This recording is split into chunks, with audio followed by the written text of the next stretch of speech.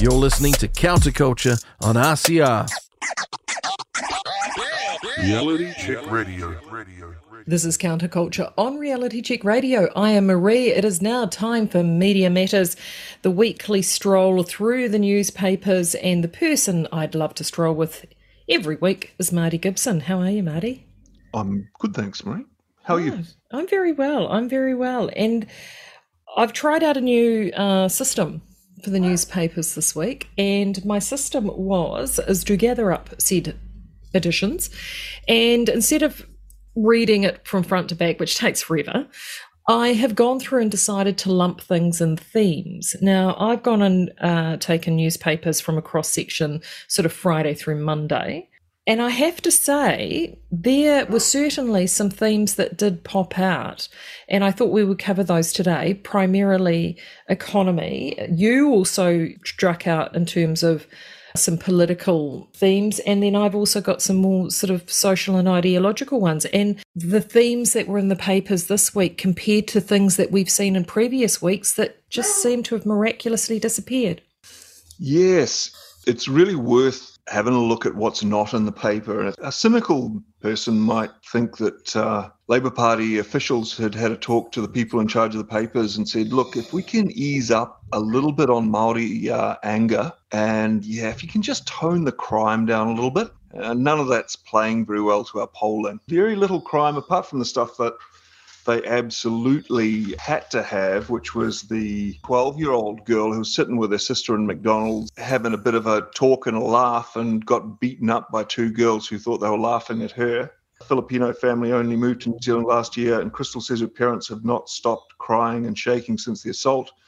Incidents like this never occurred to us even back in the Philippines. That was about it.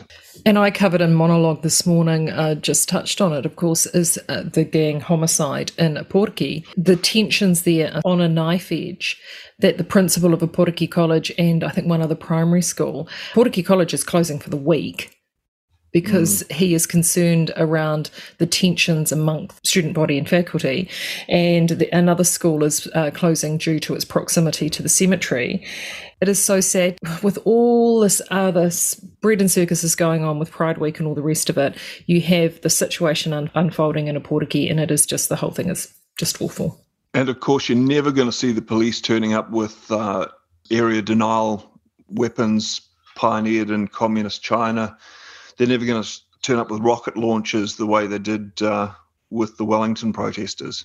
I actually have got someone that lives in the area, and I asked them how are things going across there.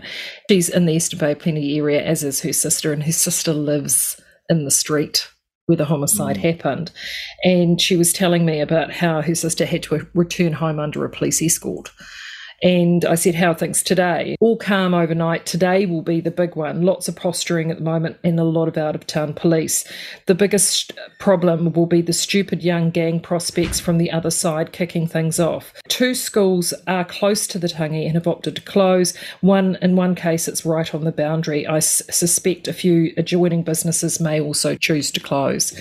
Poor Aporiki, because you and I have both spent time there. You drive through there on a regular basis when you travel from your home to your family home, and I spent a lot of time there as a kid. It's a lovely place. It is like many of our smaller provincial towns. There is tension, there is gang tension, and not a lot's done to suppress. I think they keep it to a certain level, and then you have things like this happen. And I'm again surprised at how little has turned up in the media about this. I've heard more brouhaha about the fact that the principal's chosen to close for a week than the actual homicide itself. Well, they're probably going to be on strike anyway. Again, if you were the National Party and you wanted to talk about this, their default is always cracking down on gangs.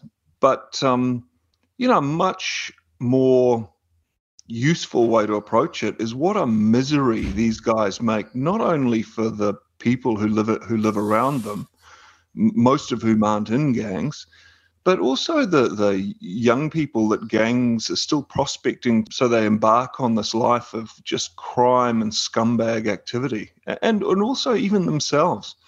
I know a lot of gang members, but when they get to 50, when they get granddaughters seems to be a big trigger for them just to look back in horror on what they've done in their lives. The terrible things they've done to women, that's a much more useful way to approach it. They make lives miserable in prison. They make lives miserable for the people who live around them. They do.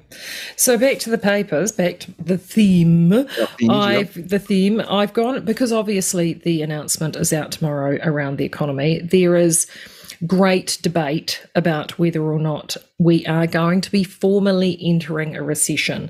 A couple of the main banks are all over it. I think I've seen Westpac reckon we're going to be there. 3 out of the 4 banks claim that we will, but we're talking like tiny numbers. The reality of it is whether or not we have a slight decrease in that balance of payment numbers or the optimistic slight increase. The Reserve Bank, I think, we're hoping for a 0.3 increase. The reality of it is it's milking mice. It is milking mice. If you are living in New Zealand right now, going to the supermarket, seeing the cost of your grocery shop, which I did on the weekend and nearly fainted, that's the reality of what we're living in. And so what I found so interesting in the paper ahead of this, typical things that you would expect. The Liam Dans talking about the spectre of stagflation, another money piece in here from Alka Prasad talking about a fluffy pluff piece about the Bachelor having a business enterprise. Also, one that I found quite interesting was inflation hit Kiwis are tightening belts. This is the Herald on Sunday. Kirsty Wynn. New data shows Kiwis are leaving fat in the budget to dine out for special occasions, but around 70% say they're eating out less. Anecdotally, some households are also reducing the number of times they order delivered meal kits or are choosing to cancel orders so they can have more control over what they spend. Chef Simon Galt revealed around 70% of respondents to his survey are staying home and cooking more. Galt polled around 1,800 households through his new What's for Dinner campaign. His findings are supported by new data by Worldline New Zealand, which is what was Paymark. They're like the EFTPOS people, which revealed spending on food and alcohol last month was up 8.3% on the same time last year, but well below the latest annual rate of food inflation of 12.5%. People are choosing to spend more time at home. I know we certainly have since the COVID years. And I mean, gosh, for a time there, we were forced. Yeah. Well, I mean, without wanting to interrupt your summary of the themes, I was in the supermarket last week and I spoke with a checkout operator who told me that 50 to 60% of people going through her checkout put up 6 to 12 items back. She's obviously been thinking about it. And I said, well, what are they putting back? And she said, the good stuff. They're putting back meat, vegetables, and they're keeping the chips and fizzy. And she gets people saying, well, I haven't paid the rent this week, so I can buy food. And so next week, we're going to be in trouble because we're going to be paying double the rent. Yeah, every time I, read about the government spending $200 million rewriting the curriculum that is then found by principals increasingly to be not fit for purpose, you just realize New Zealand needs a good dose of ivermectin to cure itself of parasites. Yeah, absolutely. We've got these sucks on the productive economy that no one talks about. You've got school-age children. I've got school-age children. Budgeting. So we've had a really interesting exercise in this house over the last 24 hours around budgeting. And we pay the kids a small stipend, like a little bit each week in pocket money. And in return for that, they've got to do things like loading and unloading the dishwasher, mowing the lawns. Just as before we got started, we were late starting because the man came with the firewood. So the kids have got to stack the firewood. That's what we do to teach them work, reward, right? Good. Yeah. Our oldest now has a part-time job. The two of them are so incredibly different. The older one, who's got the part-time job, I mean, he's honestly, in the last couple of years, he likes earning money. He's saved, and I mean, this is him, he has saved nearly $4,000. It's always worth telling them that they need to pay 40% tax to you on that for the public services you give them as well. It sort of, I think, balances the tendency young people have to be socialist quite quickly. I like the idea of that. Well, the youngest one, he's really wanting a job and he's struggling because he's 15. So it's now that youth wage is gone, employers are not keen to hire kids to fill those sort of menial roles that they're used to, because they're having to pay them $21 an hour. Like when I was a kid, I used to get paid with my grandfather on the farm, and he just to give me a bit of money now and then, and it really wasn't much. He could spend a lot of time teaching me how to do stuff, and that was in the long term far more valuable. If you're having to pay a kid $20 an hour, you just got to get them doing something that is pretty boring and repetitive, so you can get value out of them, and it takes away that ability to teach them. Continuing on with the theme, as I go strolling through the papers, further on, I think this one is Herald on Sunday, in the money section, there was a whole segment around, so we've got Simon Galt talking about people not going out. Then we've got a segment on avoiding paying those sneaky fees. So the entire piece is around how to avoid credit card contract fees, joining fees, payway fees, KiwiSaver fees, booking fees, convenience fees. Plenty of fees of the government I'd like to get rid of. Telling you how you can basically survive with the increasing pressure of the public sector, taking money out of the pockets of Kiwis and not delivering very much for it. Exactly. So then I dived into the places that you tend not to go in the newspaper. So I'm over in the spy section. In there, this is the headline in the spy section, which is, again, I think this is Herald on Sunday, and it is Kiwi Olympian turns to OnlyFans to chase gold. This is a Kiwi rower, Robbie Manson, who's joined the adult-only subscription site OnlyFans to help reignite a sporting dream. He's sort of talking about a sporting dream and how he's needing to sort of fund, because, I mean, let's face it, unless you're at that top echelon of professional sport, it's a grind, right? Unless you've got corporate sponsorship and the like. But this is where it gets spicy.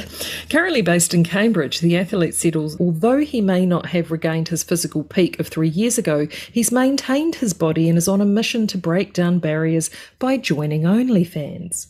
In 2014, Mason came out.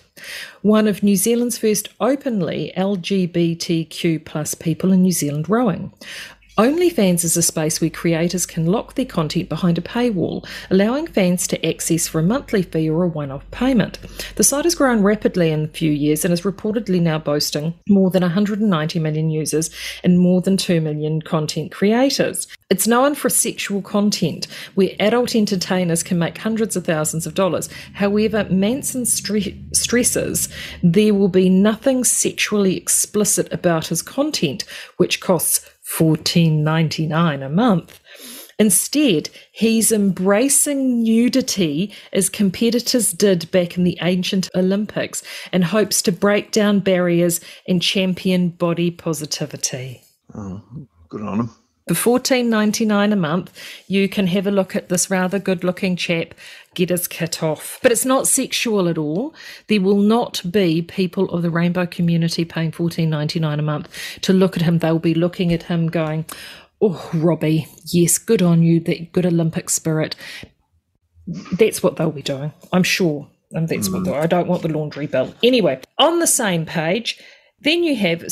whole newspapers dedicated to how to save money, the recession is coming, things are, without trying to sound too doom and gloom. But then we've got A-listers, European summer breaks, and there's a piece there.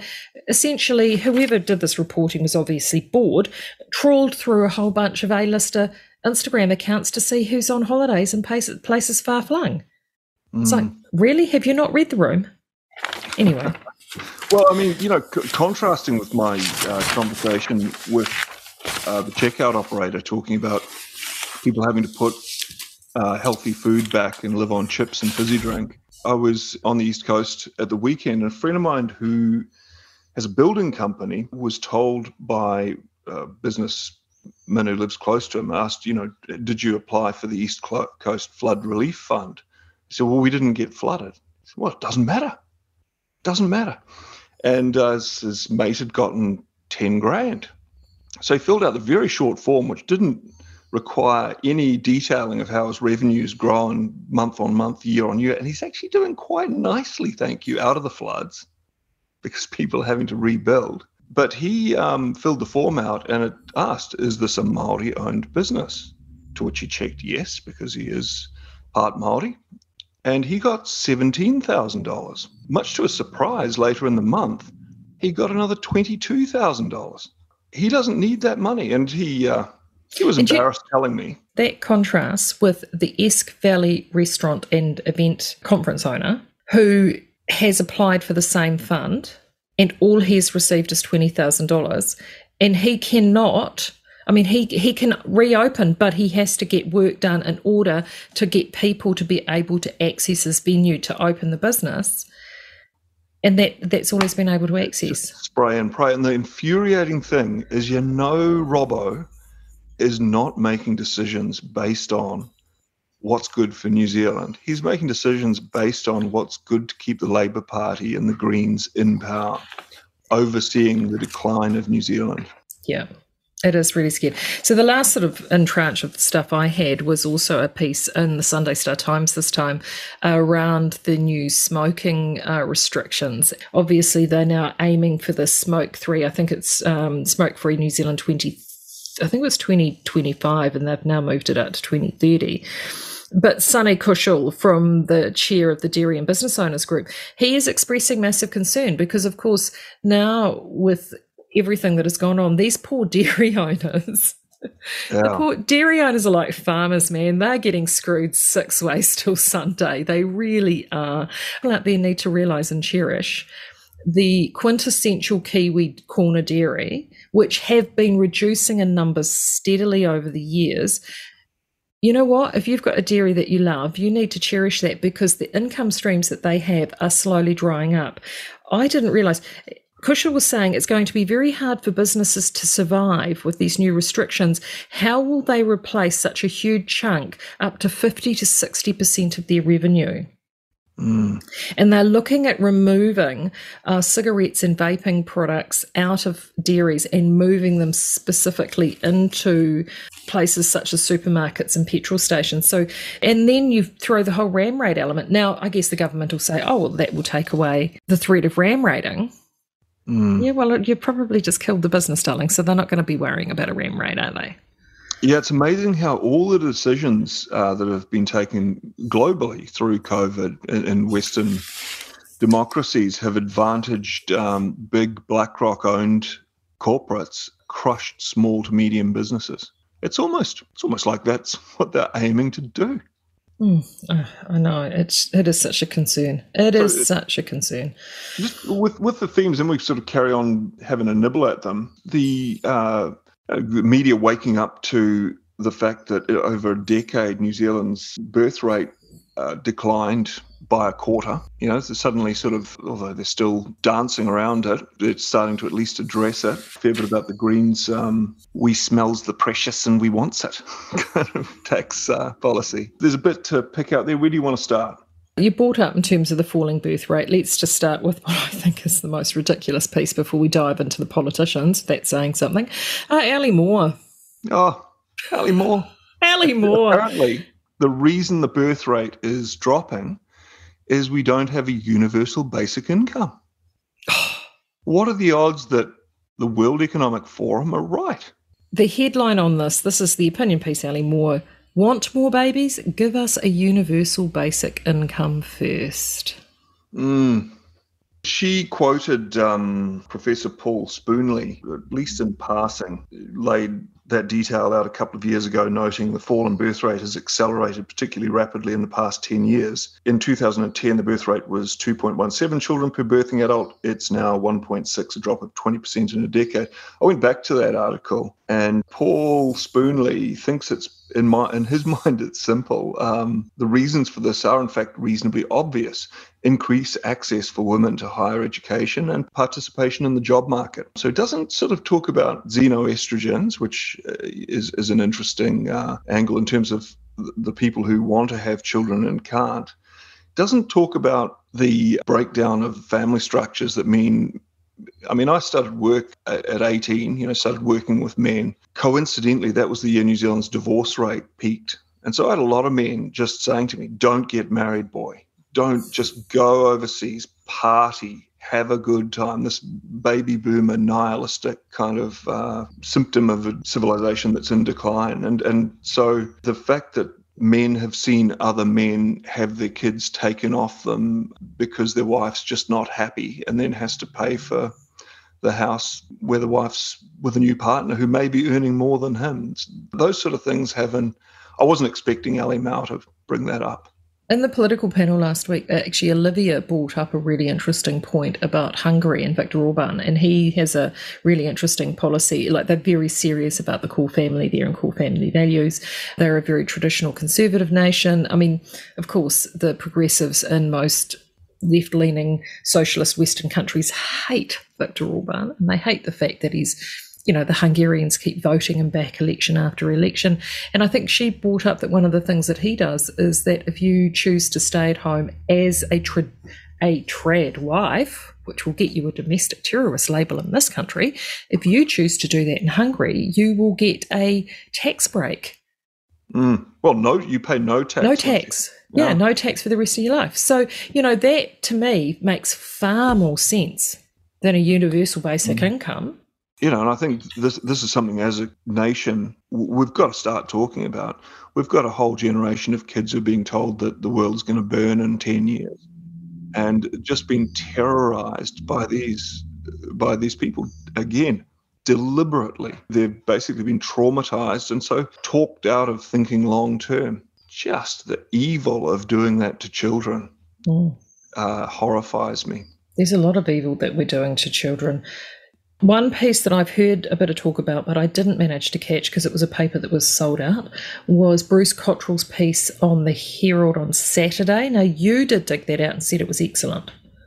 It was really excellent. I mean, sort of start that by talking about Green's wealth tax, and the Weekend Herald led with an article that sounded like it was cobbled together with a little afterthought from David Parker, who, of course, loves that French Marxist economist whose ideas for solving inequity are indistinguishable from Marxism. But, the language in this article, the rich stash 470 billion in trusts.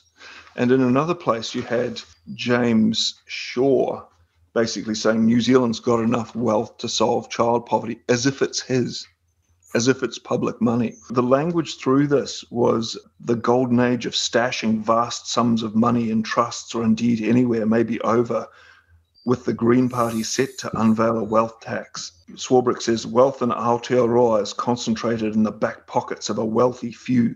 It's time we got on and fixed this. Again, when you've got that messianic complex where you think everything, in my mind, it's simple.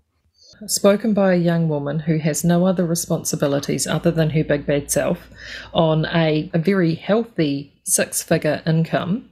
Yeah, and I Googled Chloe Swarbrick charity and tried to find how she had unburdened herself of this terribly problematic wealth. It's as hard as finding Ashley Bloomfield giving a crap about the plummeting birth rate. It's just not there. It's for thee, not for me. I mean, I read Lenin's speech urging the murder of the kulaks, and it's the same meme. Ruthless war on the kulaks, death to them, hatred and contempt for the parties which defend them, the right socialist revolutionaries, the Mensheviks and today's left socialist revolutionaries. The workers must crush the revolts of the kulaks with an iron hand, the kulaks who are forming an alliance with the foreign capitalists against the working people of their own country. And of course, this resulted in the murder and starvation and rape of 20 million people. I read also an earlier profile on Chloe Swarbrick where she talked about her ADHD and how she'd read one page 100 times and crushing depression, as you often find with people who are the most vocal on Facebook. You don't have to scroll down too far to find their battle with crushing depression. It's interesting, the Labour Party candidate for Mount Albert, Helen White, just like Willie Jackson said, there's not that much difference between us and the Māori Party in terms of what we want to achieve. We're just sneakier about it. Her word is pragmatism. White says the pragmatism of Labour is actually a selling point in Mount Albert. The Greens and Labour do have a lot of stuff in common. They haven't ruled out whether they're going to go with their wealth tax. No, but I think it will all depend on the collective, really, won't it? What the collective wants. Yeah. So getting back to Bruce Cottrell's column, which was one of the best I've read in some time. He was headlined, "Our Leaders in Need of Life Lessons." And I mean, I've highlighted 2/3 of it, but, he's talking about instead of pounding the pavement and selling yourself, today getting into Parliament as an MP is easier. Instead of presenting your credentials to an electorate, you need only find favour with the comparatively small group of people who represent the hierarchy of your preferred political party. It's what former Australian Labor Party leader Mark Latham called the conga line of suckholes. Yeah, he says he's lost count of the number of people who tell me they're loving Wayne Brown. Yes, he's abrasive and not everyone's cup of tea, but my bet is that we'll be better off as a result of having him in the mayoral seat than we would have been without him. And my father worked with him on the Tairāwhiti District Health Board when he took it over and said he just had such a great grasp of numbers. It was incredible to work with and just didn't tolerate crap. But another quote, he said, the new alternative is that you spend time at high school, possibly in the debating team, go on to university to study politics, and thereafter work in the office of a senior MP. There you will wait until your chance at the big time arrives, either a safe electorate seat that you can stroll into, or better still, a place high up on the party list. Working in a minister's office might teach you about what has happened in politics in the past, but it doesn't prepare you for things you've never seen before, for the future-only experience and perspective and judgment to do that. But the perpetuation of such an approach will continue to deliver politicians who see everything through a politically based, Wellington-centric and retrospective lens. As a result, the basis of decision-making becomes narrower and narrower. Amen, Bruce Cottrell. It is that whole Beltway bubble, isn't it? He's just described it in an absolute nutshell. Said of Jacinda Ardern, she's got no understanding of history, and now she's the Prime Minister. It's too late for her to learn. In my mind, it's simple. Yeah. So much easier when in your mind it's simple. That piece was also followed up on the Herald on Sunday, an article talking about the Ask Me Anything, the podcast now hosted by Paula Bennett, and she interviewed former Prime Minister John Key, and he talked about the psyche of ambition. And that is certainly one of the things that I know you and I have talked about privately, is about, just how do we instill ambition in our kids when they're told repeatedly, the messages that they get wherever they look, that being ambitious is negative, it's evil, you have to be part of the collective, you can't be a strong individual. Especially if you're a man, you're male. Yeah, hello, 2 boys. I see it all the time. I watched the Arnold documentary on Netflix the other day, and growing up in the 80s, Arnold was an idol to my friends and I. We used to bunk school to go to the gym. And, he was talking about what an awful upbringing he had in many ways at the hands of his father, who was a card-carrying Nazi when it was quite rare in Austria. He was saying, look, it was awful, but I couldn't have done what I did without it. That wanting to insulate kids and people generally from the consequences of their action results in, and I didn't cut this out, but it was only as I thought about it over the past couple of days that I realized it was related. Some millennial talking about the Gen Z culture of bed rotting, which is where you sit in your bed and do nothing. I just can't fathom it, and this is one of those, I don't know whether you feel this, but when I hear about stuff like that, I think, oh my gosh, Maree, this is one of those, you're getting older moments. It is insane. Well, I tell my kids, look, I'm trying to give you the benefits of a tough childhood without so much of the trauma. So bear with me. Now get up that hill. Well, in this piece, this is a quote from Key. Last time I looked, we want people with ambition doing things, hiring people. That's a lot of what I tried to do when I was Prime Minister. I tried to build ambition, have New Zealand proud of the fact that we're a rock star economy and that we're punching above our weight and we're going to win. And it wasn't just the All Blacks and the like, it was the infamous changing of the flag. It's got nothing to do with what's actually on the flag. It was what we can find something that we can coalesce around that makes us feel good about being Kiwi, and we're happy to show it in a way that Americans do, and actually, even frankly, the Australians do, or the Canadians do. So I think you can build a national psyche of ambition. I do worry that in the last little while that things are starting to seep away. Oh, that's an understatement, isn't it? Isn't it just? I thought his quote, he was talking about, I know what my taxes are, and I know I was on that list because I was made to fill it out. And I know there's a hell of a lot of more wealthy people that are on that list that are a lot wealthier than me. But I know how much nominal tax I pay, and the answer is a truckload. When 2% of, and this is a key data that is always lost in this. When 2% of people are paying a quarter of all personal tax and 25% are paying, or 20% are paying about 70% of it, well, if that's not enough, what is enough? Yeah. This is we smells the precious and we wants it. It's actually that expression, killing the goose that lays the golden egg. That's what these guys are doing. As I've said before, I'm certainly not wealthy. I know a lot of wealthy people, and as I've said, I'd rather have my problems. I know that they just don't get it handed to them, and then it comes at a cost, and I choose not to pay that cost. But that's okay, because you could be bed rotting with a baby on your universal basic income. So stop complaining, Martin. I want to head over a little bit into sort of heading more into a kind of a cultural realm. And this, initially, I hummed and hard about doing the story. It was one that I know three of us that chat about these matters talked about on the weekend. I am going to cover it only because it's still unfolding. Looking back and looking down on it, I think that there is a much, much bigger element in terms of media. So what am I talking about? I'm talking about the Radio New Zealand staffer that's been stood down over the alterations of Reuters stories. It is still evolving. Quite pricey. There's been around, I think they're now saying up to 15 stories. Reuters is an agency that sends out, and so is Associated Press, that sends out news. If you are a news outlet in a country, you subscribe to it, you pick these stories up, and in most cases they either reproduce it in its entirety or they make subtle changes in order to have it fit with the market or fit with what it is that you want to do. For example, if a story comes down and it's quite long and it's for radio, you need to condense it down into a smaller format to fit what you're using. So this is all quite normal. It's gone on since time immemorial. The brouhaha is coming because it is believed that this journalist has changed stories to deliberately make them from pro-Ukrainian to pro-Russian. The one example that they have trotted out, and the example they've listed is the original story states the conflict in the eastern Ukraine began in 2014 after a pro-Russian president was toppled in Ukraine's Maidan Revolution, and Russia annexed Crimea, with the Russian-backed separatist forces fighting Ukraine's armed forces. That's what Reuters put out. There were alterations made, and this is what RNZ put out.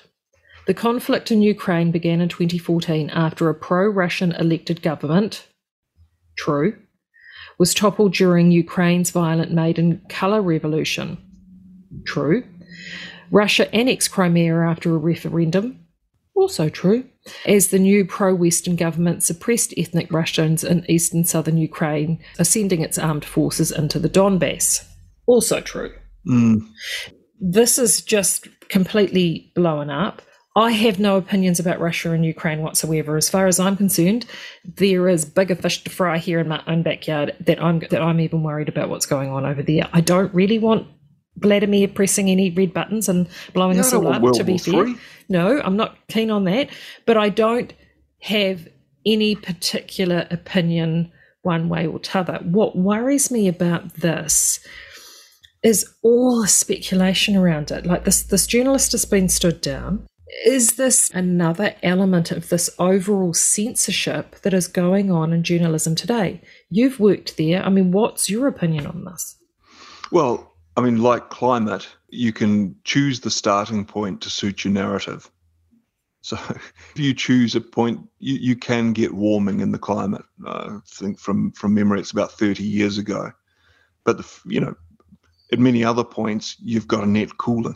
If you want to present this is an illegal invasion, you have to kind of ignore what came before it, as the journalist added in. I mean, I just keep reiterating, I've got an opinion on the Ukraine conflict. I'm no expert, but I'd like to have balanced coverage. And when I do see the sheepdogs barking to get the sheep back in the paddock, and most of them do run straight back there, I get very nervous, and I don't much like to see it.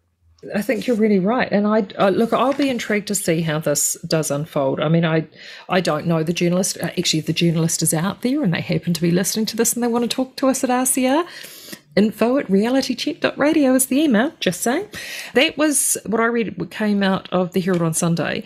The Sunday Star Times covered it a little bit more deeply. But what was interesting about their coverage, and it was the irony of their coverage that I loved, right?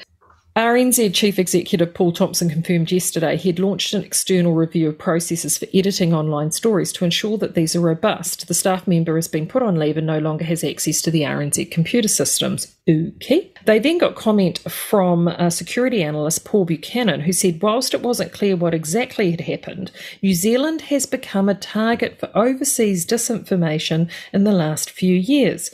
Because of the pandemic and the government's highly successful response, okay. New Zealand has been flooded by foreign disinformation and misinformation. New Zealand is a good target because if you can undermine the New Zealand liberal democracy, which is very progressive in the world's eyes, then you can do it for any democracy, he said. Much of this, like it's a good thing, doesn't he? I know. Much of this propaganda is anti-LGBTQIA+.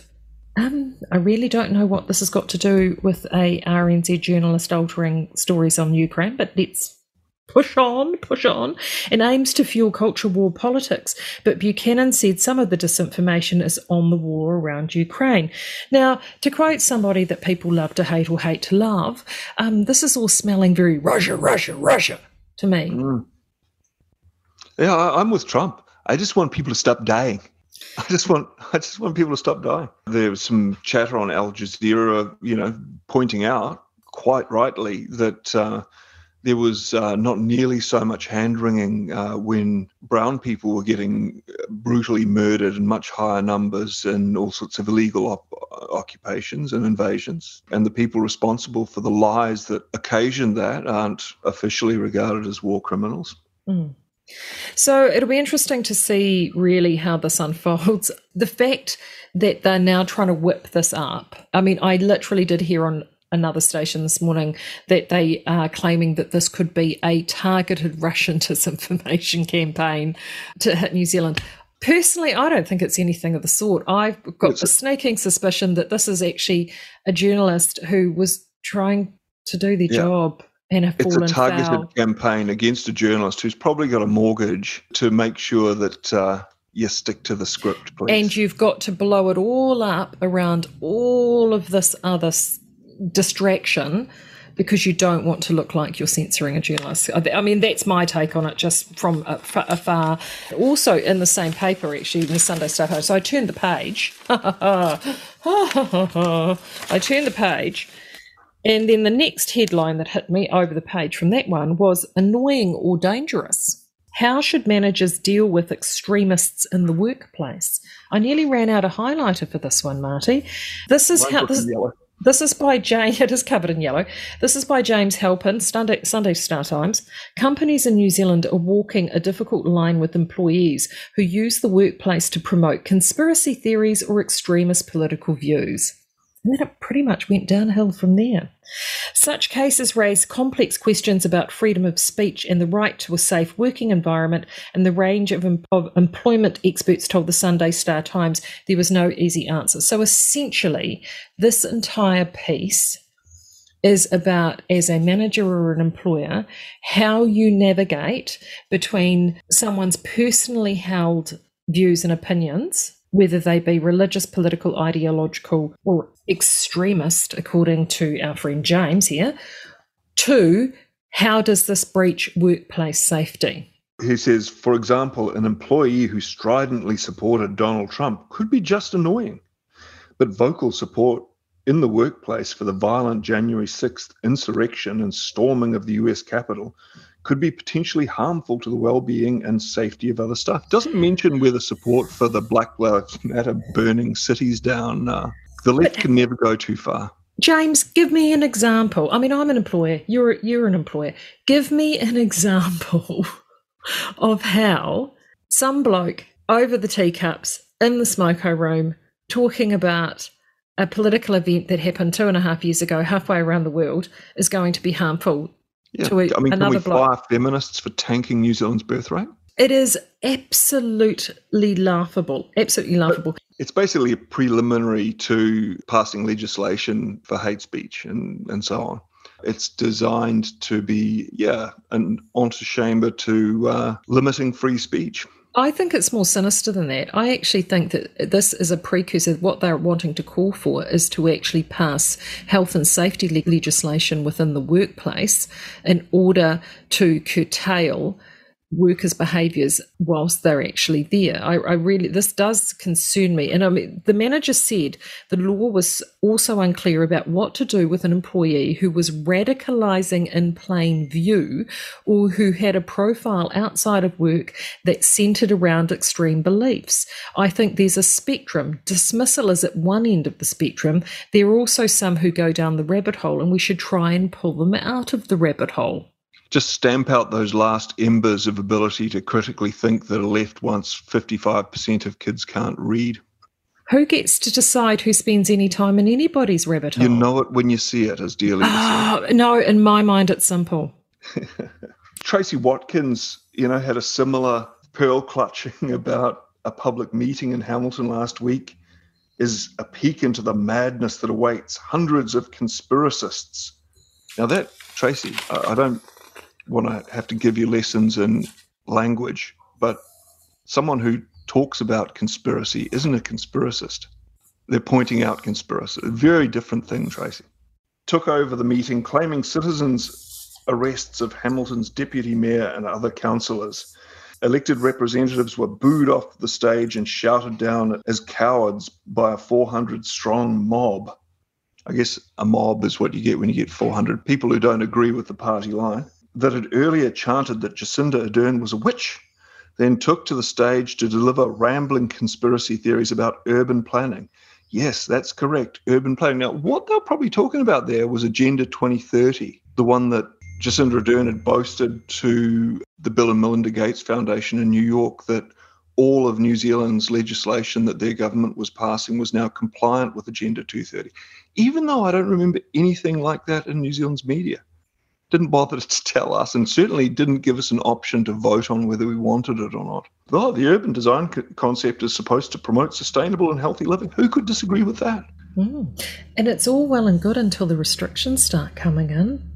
So that you Meanwhile, how many people who want an end to the ban on GM are swing voters, do you think? Ooh, that's a really interesting question. National have come out with a couple of big things, isn't it? The GM thing and the whole Hei Waka Ika Noa. Yeah. Good question. I don't know. I don't think it's as many as they would like to. Is this the RMA all over again where I don't know. Judith Collins campaigned as primarily on reforming the RMA, and you're like, well, how many swing voters had that as their ride or die topic? So instead of coming out with a crime policy, because let's face it, I mean, actually, Andrea Vance was saying that people were worried about the cost of housing and something else. And it was just like, no, Andrea, everyone's worried about the cost of living and crime, darling. And yet, no one seems to be getting that memo.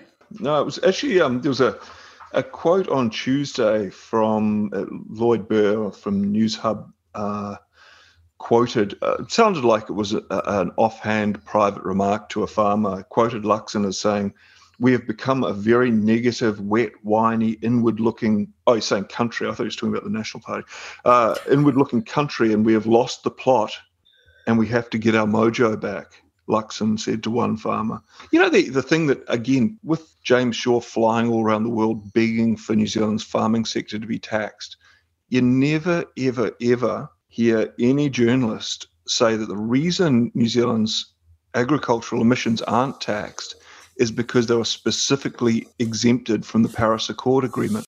Food production is specifically exempt. But the reason that they want New Zealand's agricultural emissions taxed is because it's such a high proportion of our emissions.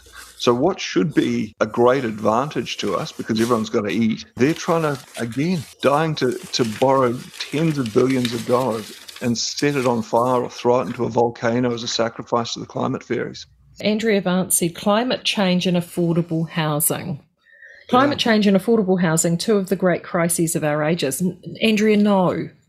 No, it's not. Well, I mean, and it shouldn't be. despite the fact that they're walking this back in the run-up to the election, the reason for ending the ban on GM was climate change. So they want to genetically modify ryegrass. So, and goodness knows what this will do to cattle that are already. There's a big rush to give RNA vaccines to animals as well, which, as we know, doesn't just stay in the shoulder; it goes right through the meat. Mm-hmm. They're having a bob each way, National. Well, they are, and he is trying to galvanise the support in farmers as he pulled out of He Wakareka Noa. But Vance says here, a farmer-led group formed to price greenhouse gas emissions. Andrea. No, this is a government. This is a government initiative to corral farmers and have the government being the heading dog, to use the analogy you used before. If you want to know more about the He Wakareka Noa, go back to my replays, people. Have a listen to the interview I did with Kerry Warsnop, which was about a month, 6 weeks ago. She talks about this. It was a great interview. She's a Kiwi farmer. She is all over it. In fact, I'm going to get Kerry back ahead of all of this. But this is a reframing. I mean, this is gaslighting, pure and simple. He's pulled back on that genetic modification, and it does worry me, because is he trying to do this in order to technology our way out of what he believes is going to be the problem, when actually, when you look at and you talk to people around this climate stuff, and I know Don and Jaspreet they have an entire show dedicated to this. As you said, wherever you place the starting point, you can then paint the picture that you want from that point. And the whole thing is especially if you always leave out the fact that once you start satellite measurements of temperature, all climate models overestimate warming by typically 100%. The models are all wrong, and we're still enduring all of these headlines based on what a computer model says. And as we know, you can make a computer model say anything. Yeah, but absolutely. You can only get funding for a computer model that says one thing, and that's a good place to look. Yep, follow the money. Anything else on your list, my friend?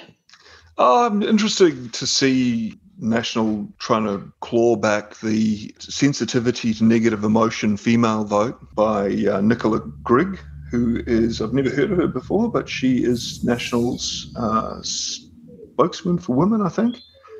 But she points out, as a result of the COVID-19 lockdowns, and it's good to see her not saying as a result of COVID-19. It's another thing that the media says that bothers me. It is the government's response to COVID-19. More than 50,000 women missed a mammogram, likewise their cervical smear test, with neither of those backlogs yet cleared. She might also be interested to know that for the third year in a row, New Zealand's breast cancer screening program has failed to meet its target of 70%. So they're doing their best, bless them. It's tough to know which way, whether the ladies are starting to wake up if they've got kids and they're realising what a horrible future they're gifting their kids as a result of their terrible voting decisions. Women have got a lot to consider, I think, this coming election. Well, I've got a little cheery story I thought I'd finish on. Oh, it's good because I don't. Yes, well, I have. The Children of the Jungle, and this, of course, if you haven't caught up with it over the weekend, are the 4 Indigenous children who survived in the Amazon after a plane crash that killed 3 adults, including their mother. The siblings, aged 13, 9 and 4, as well as an 11-month-old baby, managed to survive on their own for so long, though they belong to an Indigenous group that lives in the remote area. The crash happened early in the early hours of May 1st, and they have been out in that jungle for 40 days. 40 days. A 13-year-old, a 9-year-old, a 4-year-old, and an 11-month-old. 40 days in the jungle by themselves. The search team found the plane in a thick patch of rainforest, recovered the bodies and all three adults on board, but the small children were nowhere to be found. Sensing they could be alive, Colombia's army stepped up the hunt and flew in 150 soldiers with dogs into the area. Dozens of volunteers from the indigenous tribes also helped with the search. The children were travelling with their mother from an Amazonian village to another when the plane crashed. They saw evidence that they thought that the children would still be alive. The jungle saved them, they said. The children are of the jungle, and they are also now the children of Colombia. Now, this is an incredible story of survival. And tragedy, because it would have been, imagine seeing their mum dead, and gosh. And apparently the mother, she did initially survive the crash before she passed. Worse. Yeah, and spoke to the children before they passed. But it just shows you the resilience of these children. I tell you what, there would be no 4 Kiwi children out in the Kiwi bush that would have been able to survive that. No bed rotting for those kids. No, but it's great. I mean, that is a wonderful story out of Colombia, and it just shows you actually the resilience of the human spirit. So well done to them. Thank you very much, as always, and there will be plenty more to talk about. You will be appearing again on the political panel on Friday. Yes. So you'll be able to dig up more political stories of the day. And, of course, if you've got anything that you want to hear Marty and I cover or any questions, we got lots of feedback. Or disagreements, yes. And we got lots of feedback last week, actually. It was really great to hear. So thank you. Keep that feedback coming. Inbox at realitycheck.radio or 2057 is the text number. You're listening to Counterculture on RCR. Reality Check Radio.